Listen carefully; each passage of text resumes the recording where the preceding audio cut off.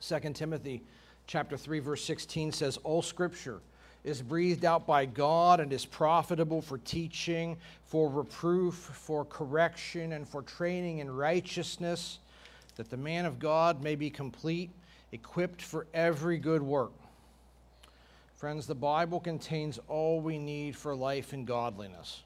It does. It speaks with one authoritative voice about our great problem, which is sin. And it tells us there's a consequence for our sin, which is the wrath of God. The Bible is able to make us wise unto salvation because it presents to us the gospel of the deity, death, and resurrection of Jesus. The Bible tells us that those of us who are saved by faith in the gospel are to live by faith and obedience, empowered by the Holy Spirit. Friends, the Bible is absolutely true and sufficient and authoritative. And yet, sometimes the Bible says some very hard things to us. It says things our culture doesn't want to hear. It says things that we may not want to hear. Because through the words of the Bible, God means to get in our business. He examines us. He shows us where there are unclean ways in us, and He calls us to turn from those ways back to Christ. And friends, this is not a fun experience, but it is a necessary experience.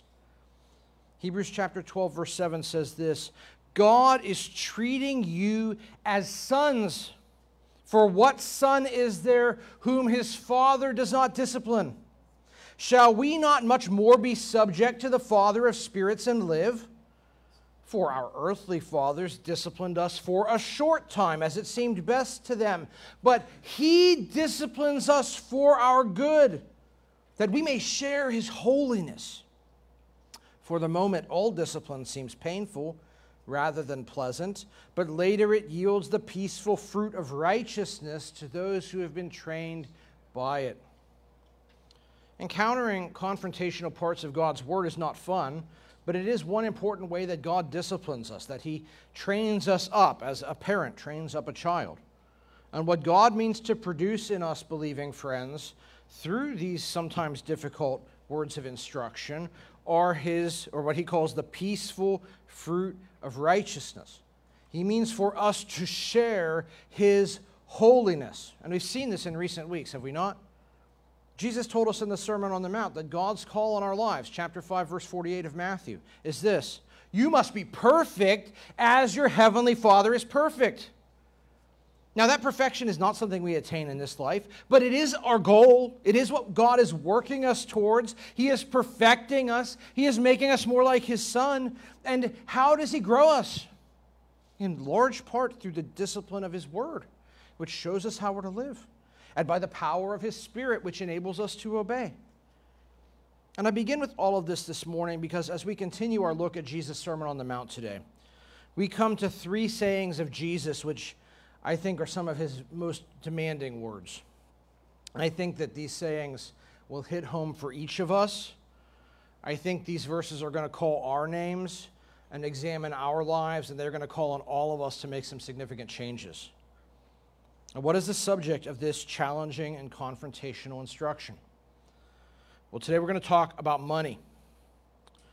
Now, as soon as I say that, I know a lot of you are going to think, oh boy, it's a sermon about giving. I don't want to hear this. But this is actually not a sermon about giving today.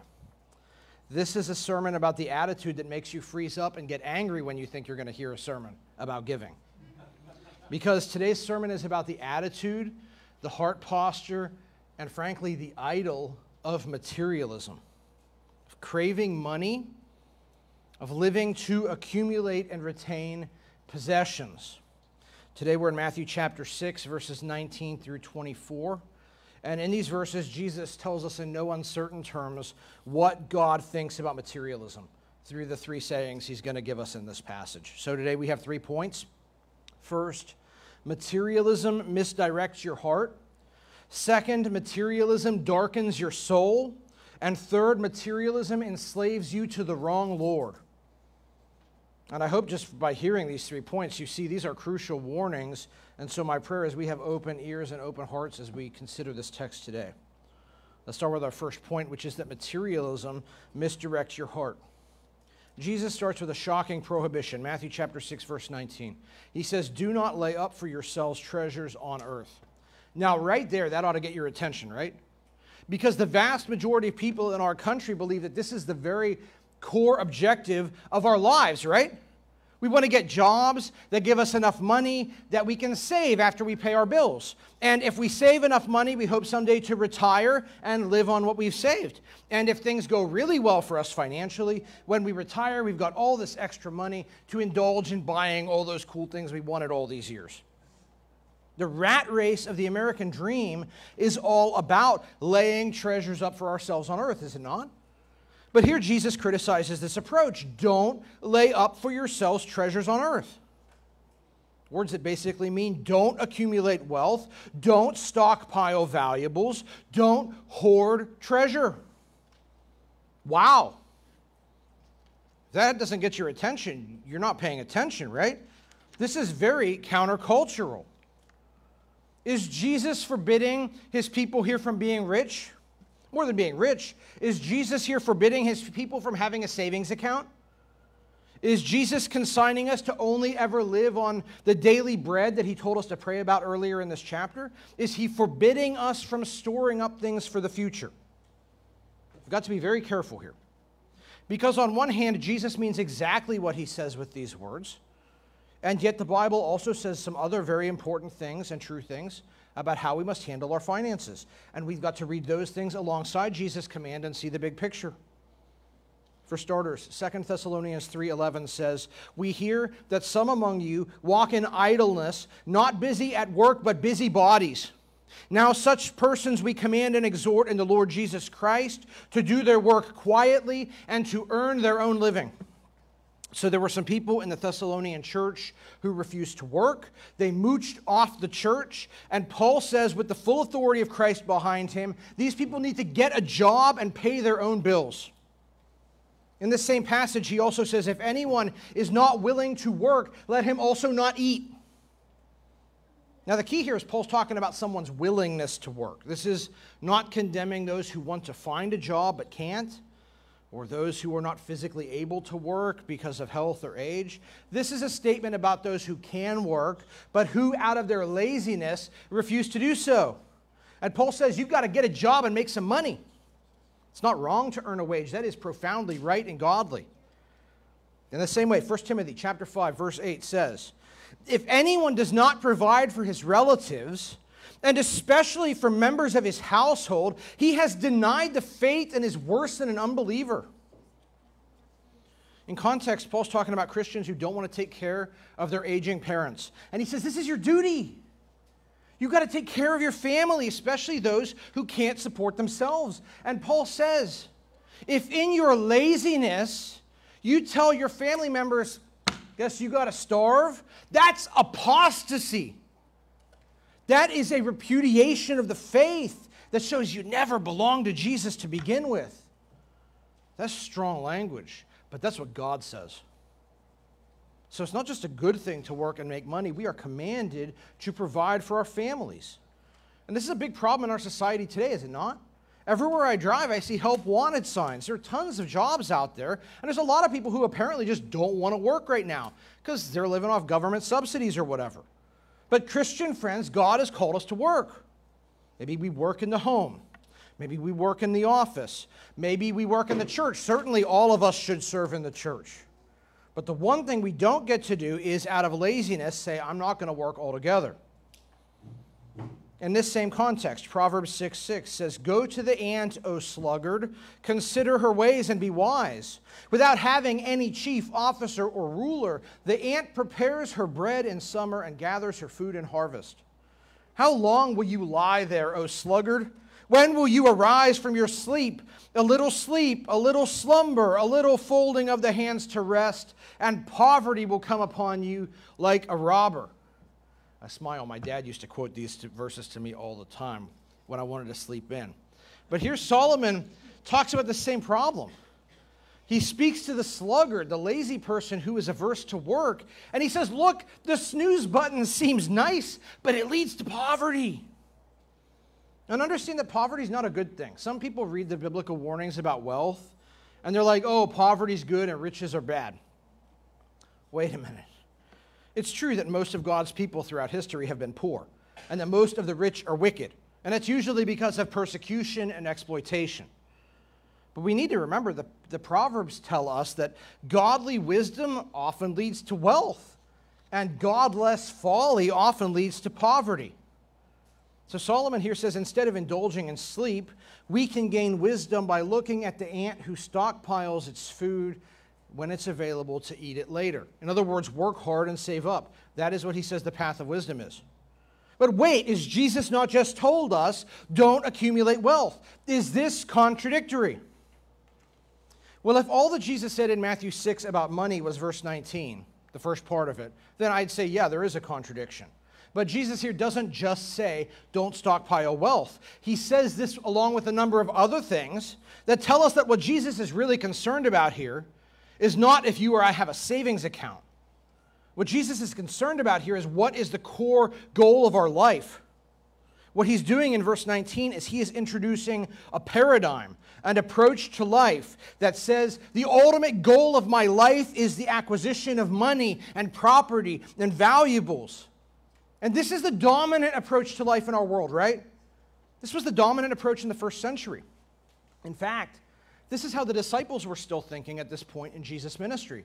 And we know that because here Jesus uses a present tense verb in this prohibition, which in Greek refers to ongoing action. So what he's saying is, stop doing what you're doing. Stop chasing valuables, hoping to hoard them. Okay, why? Why should we not live like this? Well, for starters, because it's not wise. Because earthly valuables don't last. Look at verse 19. Do not lay up for yourselves treasures on earth, where moth and rust destroy, where thieves break in and steal. Back then, banking wasn't really a thing. If you had valuables, you stashed them in your house. And what were these valuables? Well, if you had some money, you probably owned some really nice clothes. Maybe you had some tapestries of fine material. Maybe you had some valuable metal objects. But you know what's interesting? After 200 years of archaeological excavations, in the end, we really don't have many of these items today. We have a small fraction of what existed 2,000 years ago. Why is that? Because these things don't endure. They deteriorate. The fabrics that people spent all their money on got eaten by moths or rats, or they got mildewed. The metals rusted.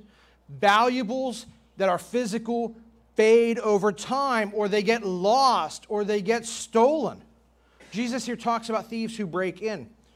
This Greek verb actually refers to digging, because in ancient Galilee, most homes were made of mud bricks. And so at night, thieves would come by and they would dig through your walls, get your stash, and leave while you didn't know they'd ever visited you. So because these sorts of things happen, Jesus says, if you try to accumulate wealth in this world, be warned, it's not the path of wisdom, because wealth doesn't long endure.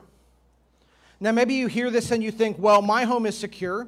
I've got a safe and a gun and an alarm system, and I've even got a Ring doorbell.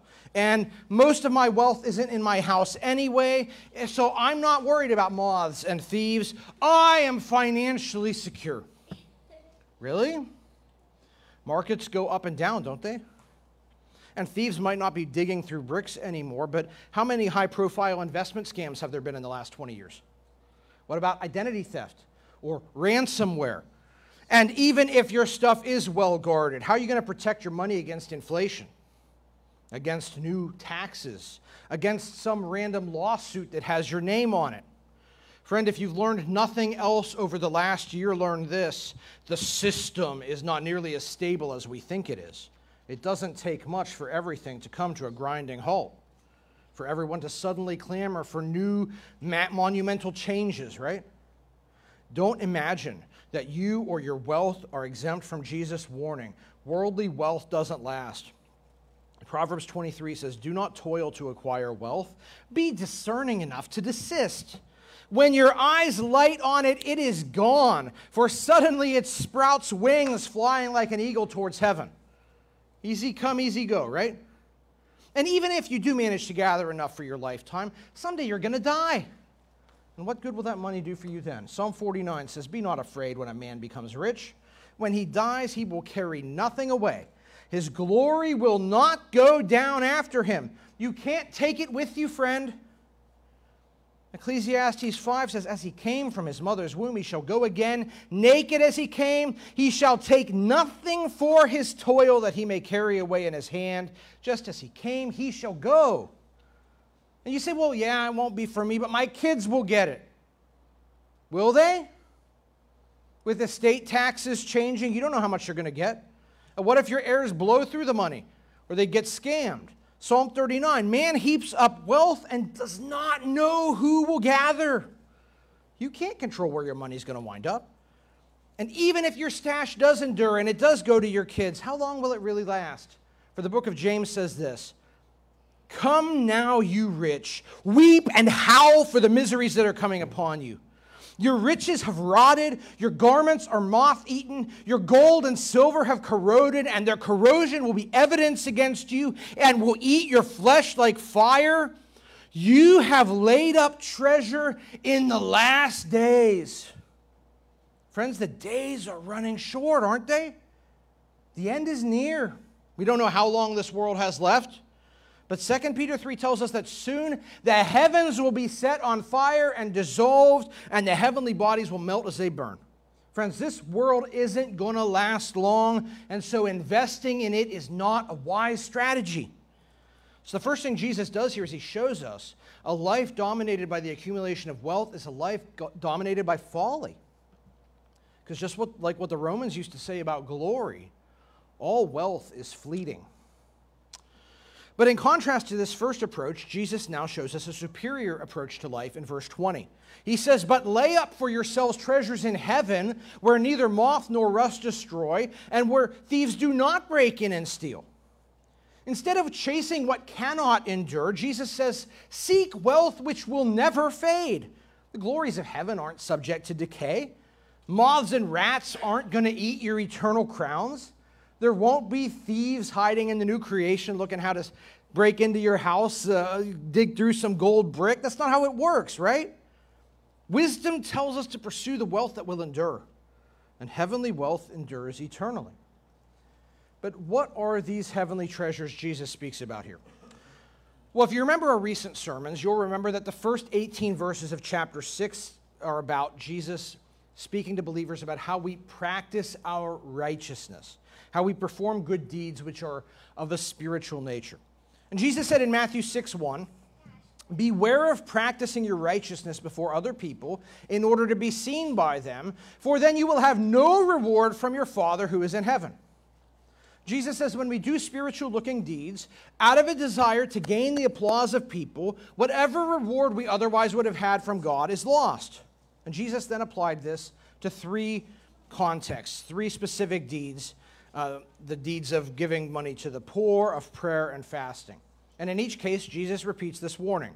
If you do these good things to get other people to notice you, you get nothing. But when you engage in these practices or other practices like them, not to draw attention to yourself, but to glorify God, Jesus says 3 times in this chapter, your Father who sees in secret will reward you. So Jesus says there are rewards which are to be gained by how we live and what we do, which are connected to our motivations. Paul makes this same point in 1 Corinthians 3, where he talks about how God will someday evaluate the work of church leaders in Corinth. He says each one's work will become manifest, for the day will disclose it, because it will be revealed by fire. And the fire will test what sort of work each one has done. If the work that anyone has done has built on the foundation survives, he will receive a reward. But if anyone's work is burned up, he will suffer loss. What Paul says is this. It's not just the work or the service that we render that's evaluated. The hidden things that stand behind our service will also come to light in the end. And God will reward us based on that, believing friends. All right, well, what sorts of deeds done with proper motivations lead to eternal rewards?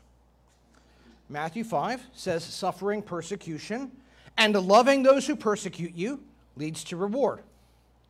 Matthew 6 says that generosity to the poor, prayer, and fasting leads to a reward when done out of the right motivation.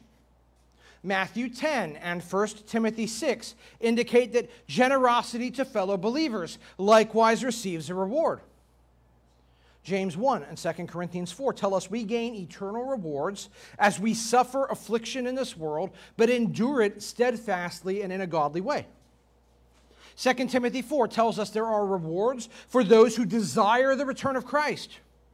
1 Peter 5 says there are rewards for those who serve well in the office of elder. 2 Corinthians 5 says we will receive rewards based on what we do in the body. So generally, if you want to know about rewards, here's the idea. What we say, what we think, how we respond to the circumstances of life, the deeds we do in the name of the Lord, deeds of obedience in acts and in thoughts, these are the things that generate eternal rewards if we go about them with the right motivation. So much is said in the Bible about eternal rewards. But what exactly are these rewards? We're not told much about their specific nature. Most often the Bible speaks of them as crowns. And this picture, along with passages like Matthew 19:29 and 25:21, seem to indicate that eternal rewards involve measures of position and authority in the world to come. Exactly what that means, I don't know. We'll figure it out when we get there. But what is clear is this, friends. There are eternal rewards, and you'd much rather have them than lose them. And so Jesus says, if you want to know how to live, if you want to know what aim your life should pursue, chase that which endures. Live to accumulate treasures in heaven.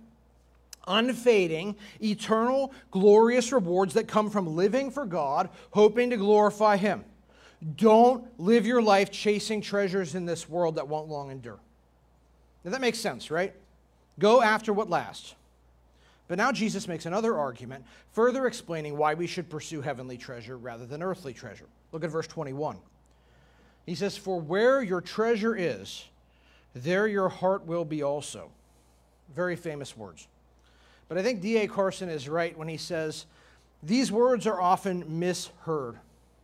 We look at the words on the page, but we think that they say, where your heart is, there your treasure will be also. Meaning, if you fix your heart on God, you'll get lasting treasure. And if you fix your heart on the world, you'll get the treasure that doesn't last. Now, that's true, but that's not what this verse says. He doesn't say, where your heart is, there your treasure will be also. He says, where your treasure is, there your heart will be also. Now, what's that mean? When ancient people thought about the heart, they meant the center of our beings, the way that we today talk about our minds. So what Jesus says is this: your heart, your mind, yourself follows your treasure. What you invest in shapes who you are. And friends, this is an invaluable, profound truth that I've seen again and again in my years in ministry. What we most hope in, what we most pursue, shapes our character. Let me illustrate this with a truth that's seen all the time in American Christianity today. Churches are filled with rich and influential people. And these rich guys, because of their wealth and their worldly stature, often wind up with positions of leadership in churches and Christian organizations because these institutions often use the wisdom of the world in deciding who their leaders should be. And by and large, these rich guys get in office, and they all engage in the same kind of leadership. They all give the same kind of counsel, which is this: don't rock the boat, play it safe, don't do anything that's going to upset the bottom line or drive people away. And that's great advice if you're managing a bunch of money, but that's not great advice if you're stewarding the Lord's flock, because our top priority is to be obeying God's word. But see, here's the point. The things that matter the most to these kind of guys, their pursuit of worldly wealth, has dragged them along and reshaped their hearts. Friend, if you look at your life and you say, I know there's a really hard thing I ought to do, but I'm afraid to do it. I don't want to do it. I don't want to obey God in this. It's overwhelmingly likely it's because of this principle. Because you are pursuing something in this world. Money or reputation or influence. You are pursuing something which can't last, which you can't take with you, and these things are causing you to become risk averse and live by something other than faith. What you value, what you treasure, will shape your priority and your attitudes and your character. And when you chase the stuff of this world, the formation that happens in you is not conformity to the image of Christ. It is conformity to the wisdom of the world. And so, friends, this is why we need to pursue treasures in heaven. Not only because they last forever, but because when you invest in the world to come, you will find that your heart follows your treasure. You will be ever more drawn to God's desires. You will be increasingly conformed to the image of Christ, who always lived to please the Father. And you will gain more heavenly treasure and more sanctification on earth. So that's our first point today. Your heart follows your treasure, and so materialism misdirects your heart. This leads to our second point, which is that materialism will darken your soul. Jesus said, Matthew 6, verse 22, "The eye is the lamp of the body. So if your eye is healthy, your whole body will be full of light. But if your eye is bad, your whole body will be full of darkness. If then the light in you is darkness, how great is the darkness?" At first, this seems like a very puzzling statement. Jesus is talking about eyes and lamps and light and bodies. What does he mean? When you find a part of the Bible you don't understand right away, I always say, just keep reading. Let the context guide your interpretation. So let's look at the context. Verses 22 and 23 come after verses 19 to 21, in which Jesus has given a warning about materialism. They come before verse 24, where Jesus gives another warning about materialism. They come before verses 25 to 34, in which Jesus is going to say, don't be anxious about your possessions, which is another warning against materialism. So we're in the middle of a giant section about materialism. So it would be very strange if these two verses were not also about materialism, right? All right, so these verses are about materialism, but what do they say? What do they mean? Well, here we've got to work through the text, and we've got to do it slowly. What Jesus does here is he illustrates a spiritual truth by making a physical metaphor. He's going to talk about how the human body works, and as he does so, he's going to reveal a spiritual truth about the dangers of materialism. The metaphor is all about the relationship of the eye to the body. And Jesus says the eye is the lamp of the body. The eye lets light into the body. If you don't have eyes, you don't have light, you can't see, and you don't know where to go, right? Our eyes give us light, so we have direction. But now Jesus is going to tell us that our eyes can wind up in one of two medical conditions. The first condition is described in most English translations with the word healthy. The Greek word is hoplos, and what's interesting is that hoplos doesn't actually mean healthy. It usually means something like single-mindedly or sincerely. It's often used in the New Testament to speak of integrity. 2 Corinthians 1 says, "Our boast is this, the testimony of our conscience, that we have behaved in the world with simplicity," same word, "and godly sincerity." 2 Corinthians 11, "I am afraid that as the serpent deceived Eve by his cunning, your thoughts will be led astray from a sincere," same word, "and pure devotion to Christ." Ephesians 6, "Bondservants, obey your earthly masters with fear and trembling, with a sincere," same word, "heart as you would Christ." Often this same word is used to talk about having integrity and intentionality and being generous with your money. It's how it's used 3 times in the famous passage about giving in 2 Corinthians 8 and 9. For instance, 2 Corinthians 8:2. Paul speaks of a church who in their extreme poverty have overflowed in a wealth of generosity. Same word. Or in Romans 12, Paul talks about spiritual gifts. And he says the one who contributes should do so in generosity. Same word. Now, none of these meanings get at the idea of a healthy eyeball. The idea behind this word is a simple, focused righteousness that cares about other people and gives to them generously. Say, why does it say healthy? Well, because the translators know that that's the background, but they look here and they see Jesus is giving a physical metaphor about eye disease. So they said, well, the best way to get this idea across is healthy. But I want you to see there is a rich ethical background behind this word. So Jesus says you can have a healthy eye. Or he says in verse 23, you can have a bad eye. In Greek, this is the standard word for evil. Jesus here talks about an evil eye. Now, you may know that in many cultures, this phrase, the evil eye, refers to a witchcraft practice of cursing someone.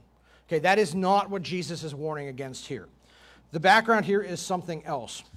It comes from Proverbs 28:22, which says, "A stingy man hastens after wealth and does not know that poverty will come upon him." And in Hebrew, this phrase, the stingy man, is literally the man with an evil eye. We find this same expression in Matthew 20, verse 15, where we find in a parable a man is complaining about some money that he got. He thinks he should have gotten more, and the person he's complaining to says, "Is your eye evil because I am good?" Again, the evil eye seems to be the eye of materialism. And so the ethical background to this phrase, the evil eye, is someone who demands what is his and who wants to clutch what is his. This is the opposite of integrity and generosity. So, there are two options: the life of integrity and generosity, or the stingy life of materialism. And Jesus, in this metaphor, says these two lives are like a body with a healthy eye and a body with a diseased eye. All right, what are the consequences of these lives, or these two eyes? The person with the healthy eye causes his whole body to be full of light. On the most literalistic level, the body gets the light it needs from a healthy eye. It's able to see where it's going. But of course, this term light is theologically loaded, right? Throughout the Bible, light describes the glory of God and the righteous life of Jesus and the righteous life we are to live. Matthew 5 tells us we are the light of the world. Our good deeds are to call unbelievers to repent and glorify God. And this is what is produced when believers live by an ethic of righteousness and sincerity and generosity. This sort of life produces what God intends to produce in the believer. It generates the testimony God means for the believer to display before the unbelieving world. But if instead of that sort of life, if we choose to live a life of greed and materialism, what does Jesus say that produces? He says your whole body will be full of darkness. Again, on the most literalistic level, a diseased eye cannot see the light correctly. It is dimmed, or it's not there at all. It's blind. The eye is blind. You don't know where you are. You don't know what you should be doing. You lose your bearings. But beyond this, darkness is always a symbol of horrible things in the Bible, right? Sin and judgment. So Jesus says the materialistic life leads to some very bad places. Friends, materialism and greed are severely counterproductive for us spiritually. They run in directly the opposite direction that God means for us to go in. They impede our sanctification. They extinguish the light that we should be displaying before the world to call them to the Savior. And this is worse than we know. Listen to the last thing Jesus says here. If the light in you is darkness, how great is the darkness? Friends, the world is lost. It is a dark place. Jesus has said, you are the light of the world because you reflect the true light of the world, who is Jesus, right? But if our light is ruined, how horrific is that? If we who should see clearly are left in blindness and darkness, is a horrible picture. It's a dire warning. And so if we put all this together, I think this is the idea. Believing friends, we have a choice. We can live with integrity and generosity, a life of good deeds. It's not about calling attention to us, but that's marked by compassion for the poor and for needy believers. A life that reflects God's excellence and draws unbelievers to Christ. That's the life that gets rewarded. Or you can live like an unbeliever. You can adopt the priorities of the fallen world. Of course the fallen world is materialistic. What else do they have to trust in or hope in? If you're a believer, you're called to a lot more than that. But if you say, wealth and possessions are more real to me and more important to me than all the crowns that heaven can offer, I value the transitory over the eternal. If you choose to live like that, be warned. It will corrupt you. It will blind you. It will hinder God's intent to sanctify you. It will destroy your witness. It will damage the cause of Christ. And friends, I've seen this so many times. If you live like this, you won't just take yourself down. You will bring ruin into the lives of other people who are looking to you.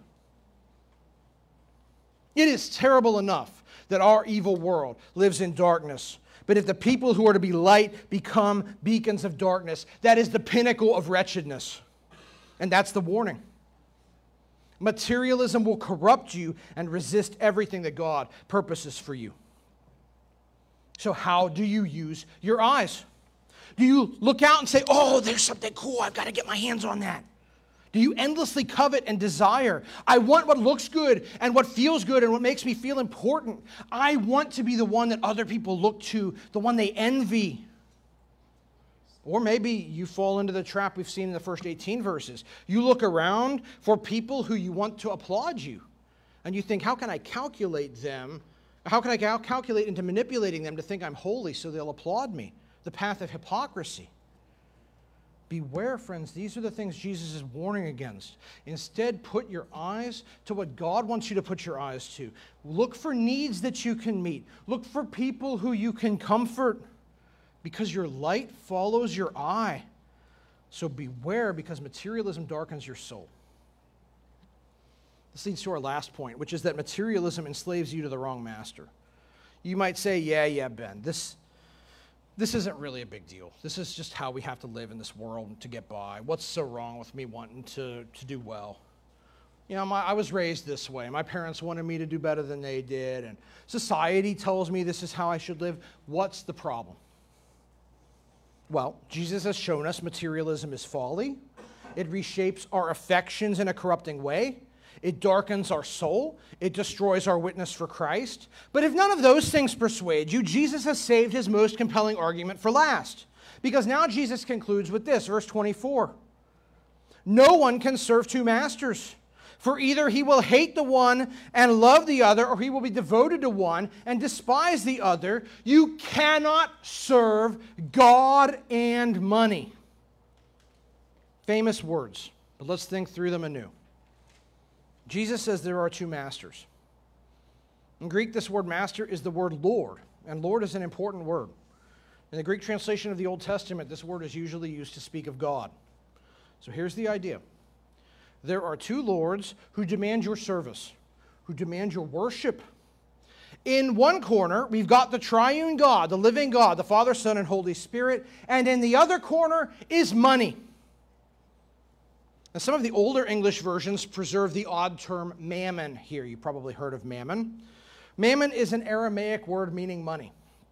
What's really interesting is that when Matthew wrote this book, he did not translate Jesus' Aramaic word mammon into the Greek word for money. He just wrote mammon down in the manuscript. Why? Like it's a proper name. And I think the idea is this. Jesus is portraying money to us as an idol with its own name. And so here's your choice. The true God, Yahweh, or the false God, Mammon. Who are you going to worship? You say, man, that sounds so extreme. It is. It's extreme. That doesn't mean that it's false. Materialism is a false god. How so? Well, let's start with this. What's worship? A lot of us say worship is singing in church. That's not the Bible's definition of worship. Romans 12 tells us what the worship is that we owe to God. Present your bodies as a living sacrifice, holy and acceptable to God, which is your spiritual worship. Do not be conformed to this world, but be transformed by the renewal of your mind, that by testing you may discern what is the will of God, what is good and acceptable and perfect. Worship is what you give yourself to, body and mind. That's what God said in the Old Testament, right? You shall love the Lord your God with all your heart, with all your soul, with all your might. God says the right response to the death of Christ is that believers should dedicate ourselves to him, body and mind, in every deed and thought. An uncompromising, comprehensive, total worship. That's what God's after. You know, Mammon demands this same worship. Richest man in the world in his day was J. Paul Getty. And Getty said, if you have no money, you always think about money. And if you have money, you already only think about money. That's the worldview of Mammon. If you lack it, you need it. If you have it, you clutch it. You think about it, you crave it, you seek it, you get it, you're happy for a moment, and then you say, I want more money. It's the same thing. It's totalizing. Materialism unceasingly demands your physical and mental energy. It demands your worship. which is why the Bible says in Colossians 3:5, put to death, therefore, what is earthly in you, sexual immorality, impurity, passion, evil desire, and covetousness, which is idolatry. Covetousness, the materialistic desire for more and more, is idolatry because mammon is a false god that demands your worship. And so today you need to know Christ and mammon both demand your service. In fact, when Jesus uses the word serve here, this is the Greek verb meaning to be enslaved to. So the picture here is not that you have two bosses, mammon who you serve from 9 to 5 and Jesus who you serve the rest of the time. No. The picture is there are two slave masters, and they both demand your allegiance, your effort, your worship, your everything. And in the end, you will only be enslaved to one of these two masters. Now, you might not like that. You might say, well, I'm nobody's slave. I'm free. That's just what the Jews said to Jesus in John 8 when he made this same point. Friends, everybody's a slave to something. Either you're a slave to God in Christ or you are a slave to sin. And the question is, whose slave do you want to be? That's the question Paul posed in Romans 6:16. He says, do you not know that if you present yourselves to anyone as obedient slaves, you are slaves of the one whom you obey, either of sin, which leads to death, or of obedience, which leads to righteousness? Those are your only choices. You can be a slave of sin, or you can be a slave of God. Unbelievers are slaves to sin all the time. But the good news is, believing friend, Jesus has set you free from bondage to sin and death through his cross.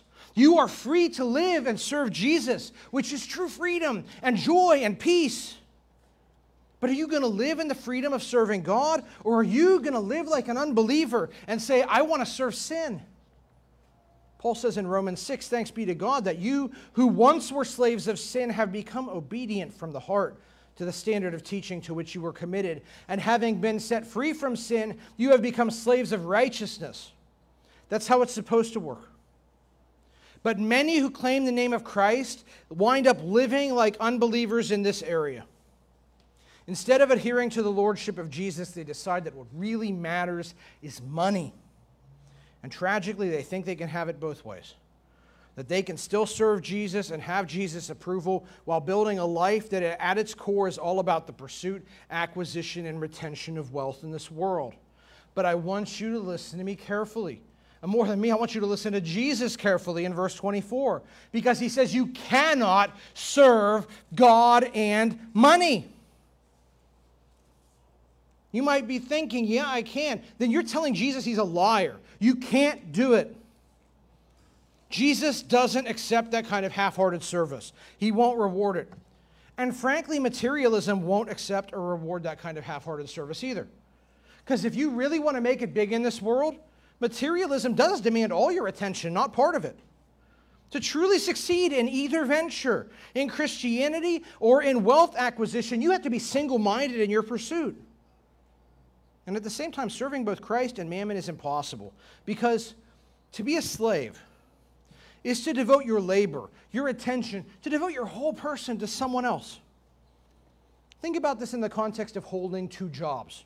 I don't know if you've ever held two jobs at the same time. If you have, you know it's hard to work both jobs, right?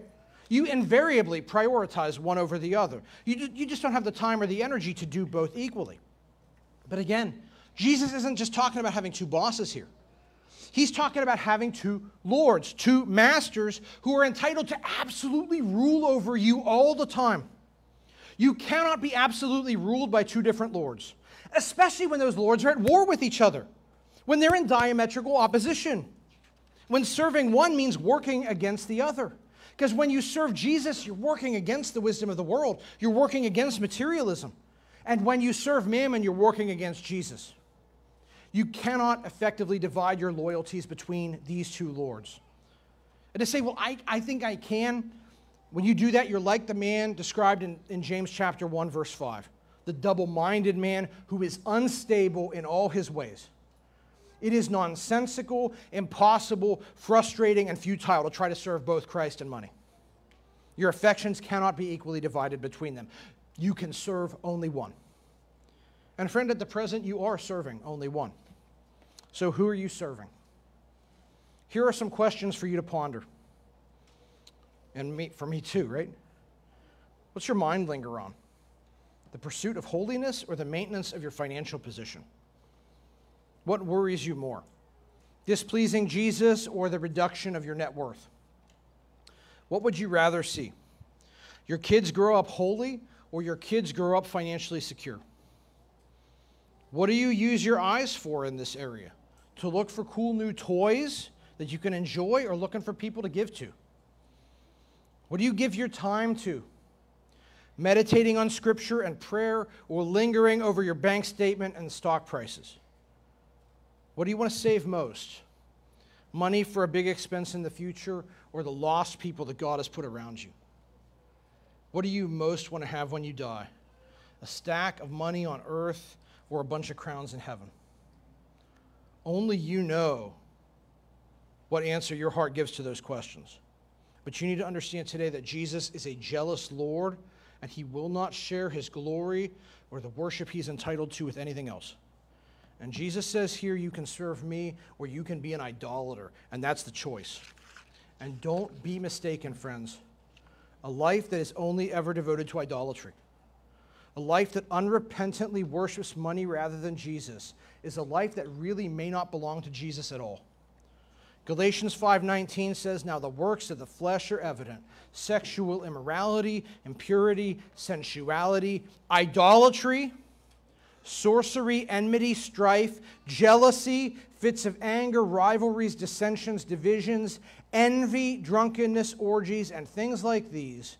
I warn you, as I warned you before, that those who do such things will not inherit the kingdom of God. Friends, this is a big deal. And you know, there's a lot of sins on that list that we love to talk about, right?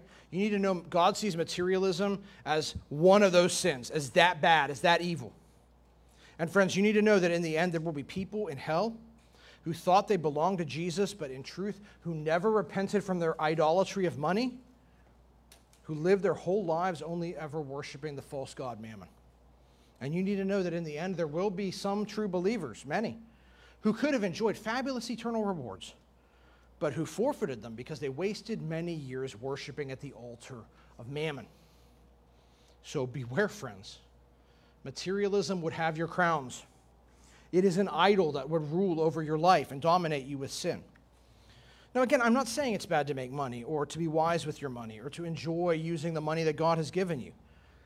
I'm not saying that there can't be rich believers. The Bible tells us Abraham and Job and David and Joseph of Arimathea, they were loaded, right?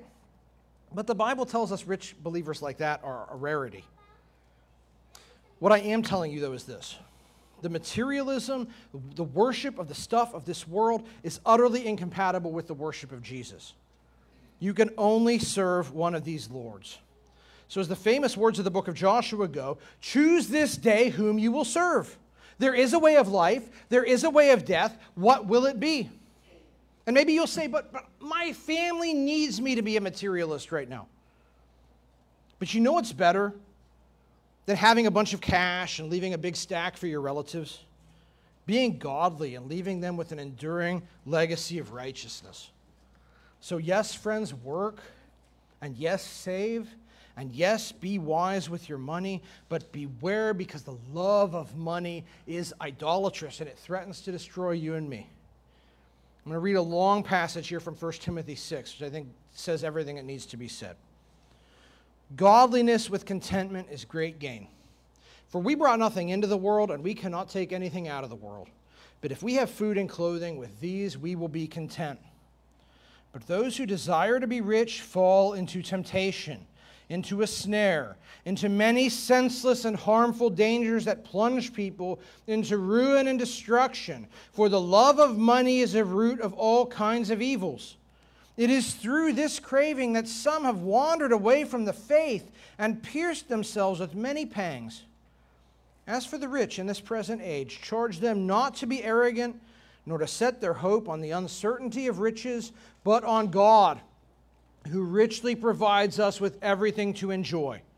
They, the rich, which frankly is all of us, from a global perspective, they are to do good, to be rich in good works, to be generous and ready to share, thus storing up treasure for themselves as a good foundation for the future, so that they may take hold of that which is truly life.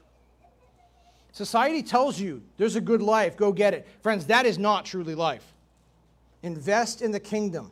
Serve Jesus. Seek treasures in heaven. And as you do, those treasures will lead your heart, your eye, and your whole self to be more conformed to the image of Christ. Let's pray.